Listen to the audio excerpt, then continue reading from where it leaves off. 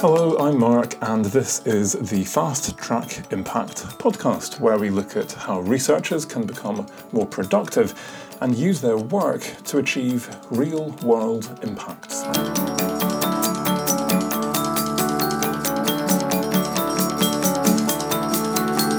In today's podcast, I'm going to ask, what is motivating people to engage with your research? I'll tell you about some research that I did where we asked people why they had engaged with researchers, and we were told 4 main things. But before we get to that, I'd like to introduce this week's research impact tip.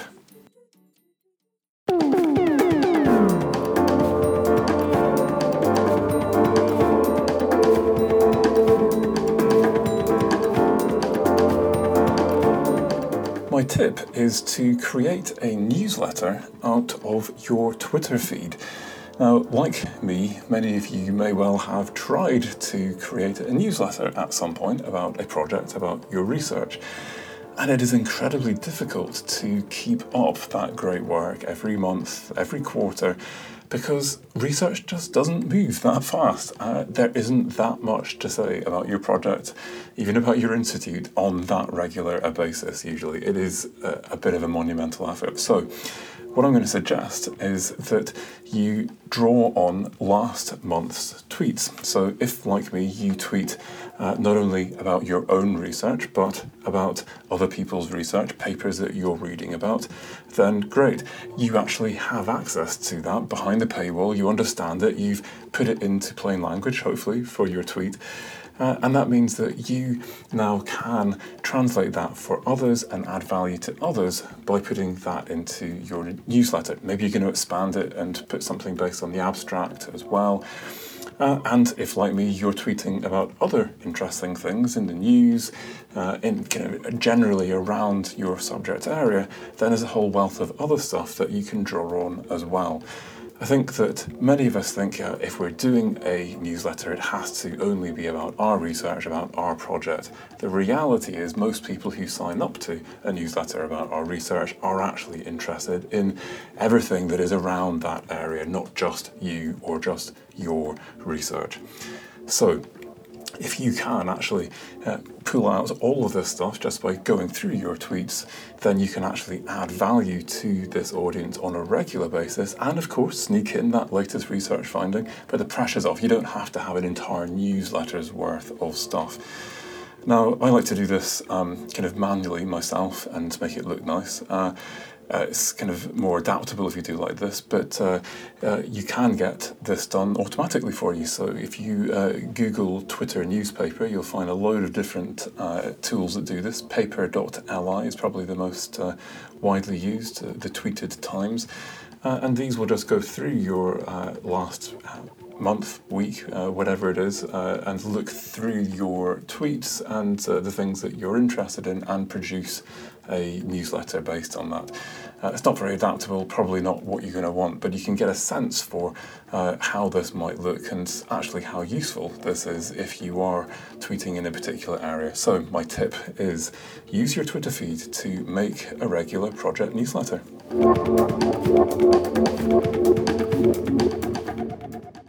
So the main topic today is looking at motives, and I want to try and think with you about the kind of motives that people might have for engaging with your research. I think if we understand the motives that people have for engaging with research, then it's a lot easier to engage with people.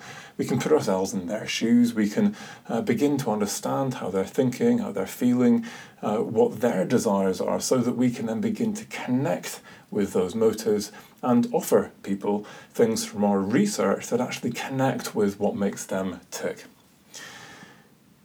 There are 2 ways that we can think about this. I mean, for those of you who are primarily trying to connect with members of the public, then, for example, there may be a motive which is about a curiosity, an interest, an intrigue that people have to understand the world around them, to understand themselves, or to understand society or whatever.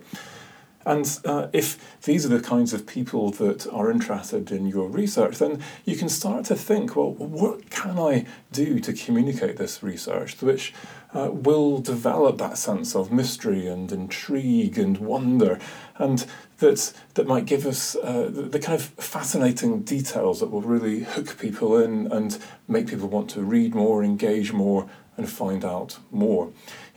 Exercise that inner curiosity within yourself and try and put yourself in that person's shoes and try and work out what is innately curious and interesting and fascinating about your work.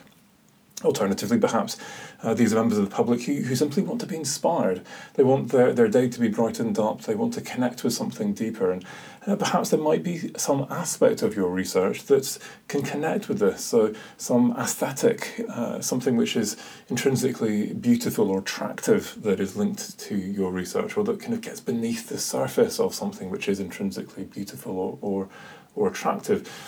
Or some sense of who people are, where they want to be in life, that connects with that sense of aspiration that can enable them to understand themselves and keep themselves on the path that they want to be on. The other way that we can think about this then is for people who want to actually use our research. So I'm going to think here now about stakeholders. Now, my colleagues and I did some research where we went out and we asked a whole load of different stakeholders who had engaged with research, what was it that made them engage with those researchers and with those research findings? And they told us 4 things. So the first thing that they told us was that by engaging with researchers, they could access funding sources that they couldn't otherwise have accessed. Some of these were people from NGOs, third sector organisations, who were able to collaborate with researchers to access pots of money from research projects that could help them achieve their organisational goals that they could not have accessed otherwise. Businesses also cited the same kind of reason, that actually this was about new business opportunities, whether it's new technologies, products, or new ways of doing things, which are perhaps just simply more effective or more efficient because of the insights that they can gather from collaborating with researchers. The second motive that people told us was that working with researchers helped them to think out of the box, helped them to get new ideas and develop new solutions to old problems that perhaps they've been working on for years, or perhaps they'd even given up on trying to solve.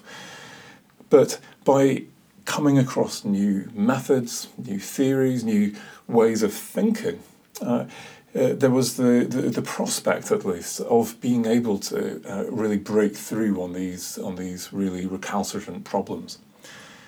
The third thing that people told us was that they felt that it was possible for them in their professional lives to increase their organisation or their personal impact and influence.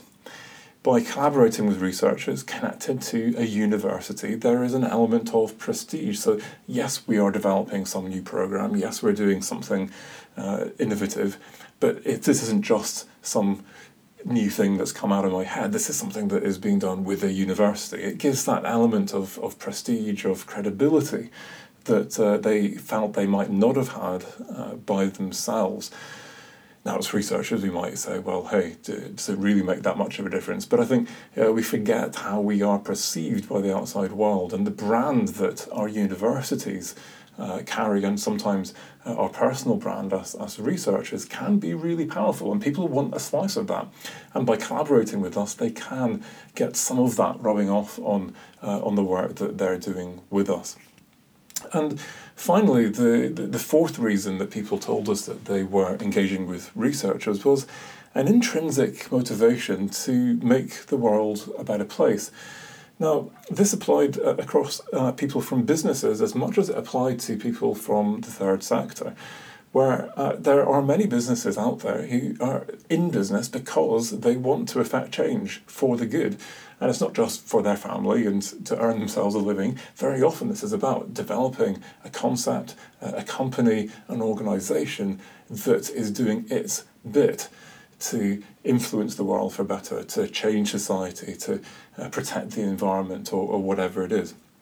And you might say, well, cynically, yeah, they would say that, it's all just PR. But when you actually talk to the people, very often there is that real fire, that real passion to make a difference through their business.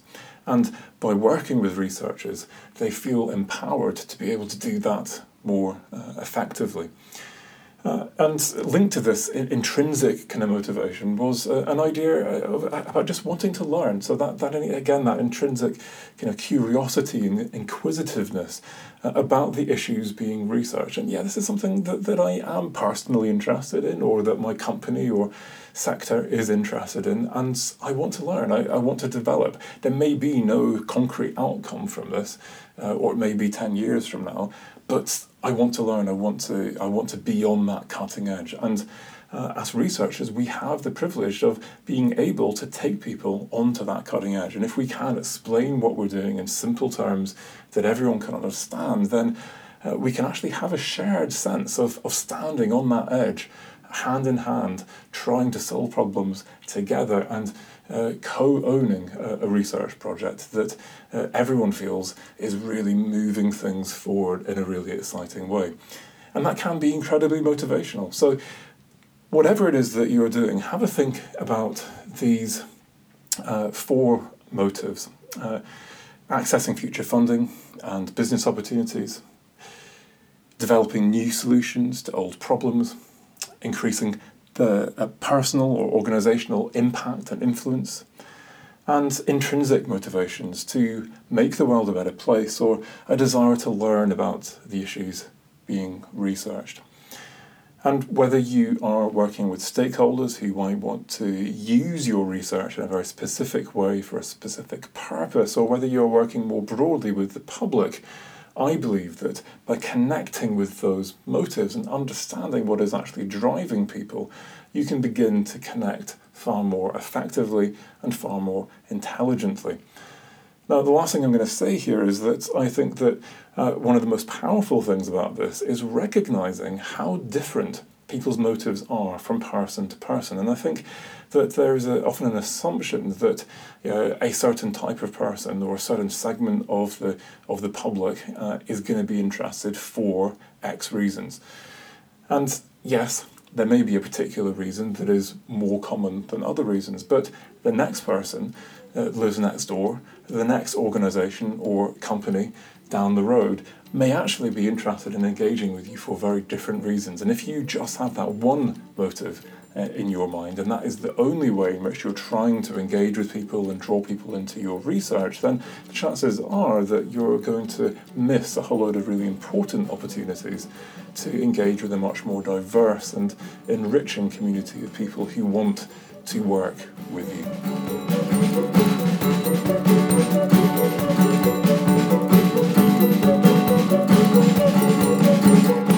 Every week I'd like to conclude with some action points based on the main segment that you can put into practice right now and over the coming week.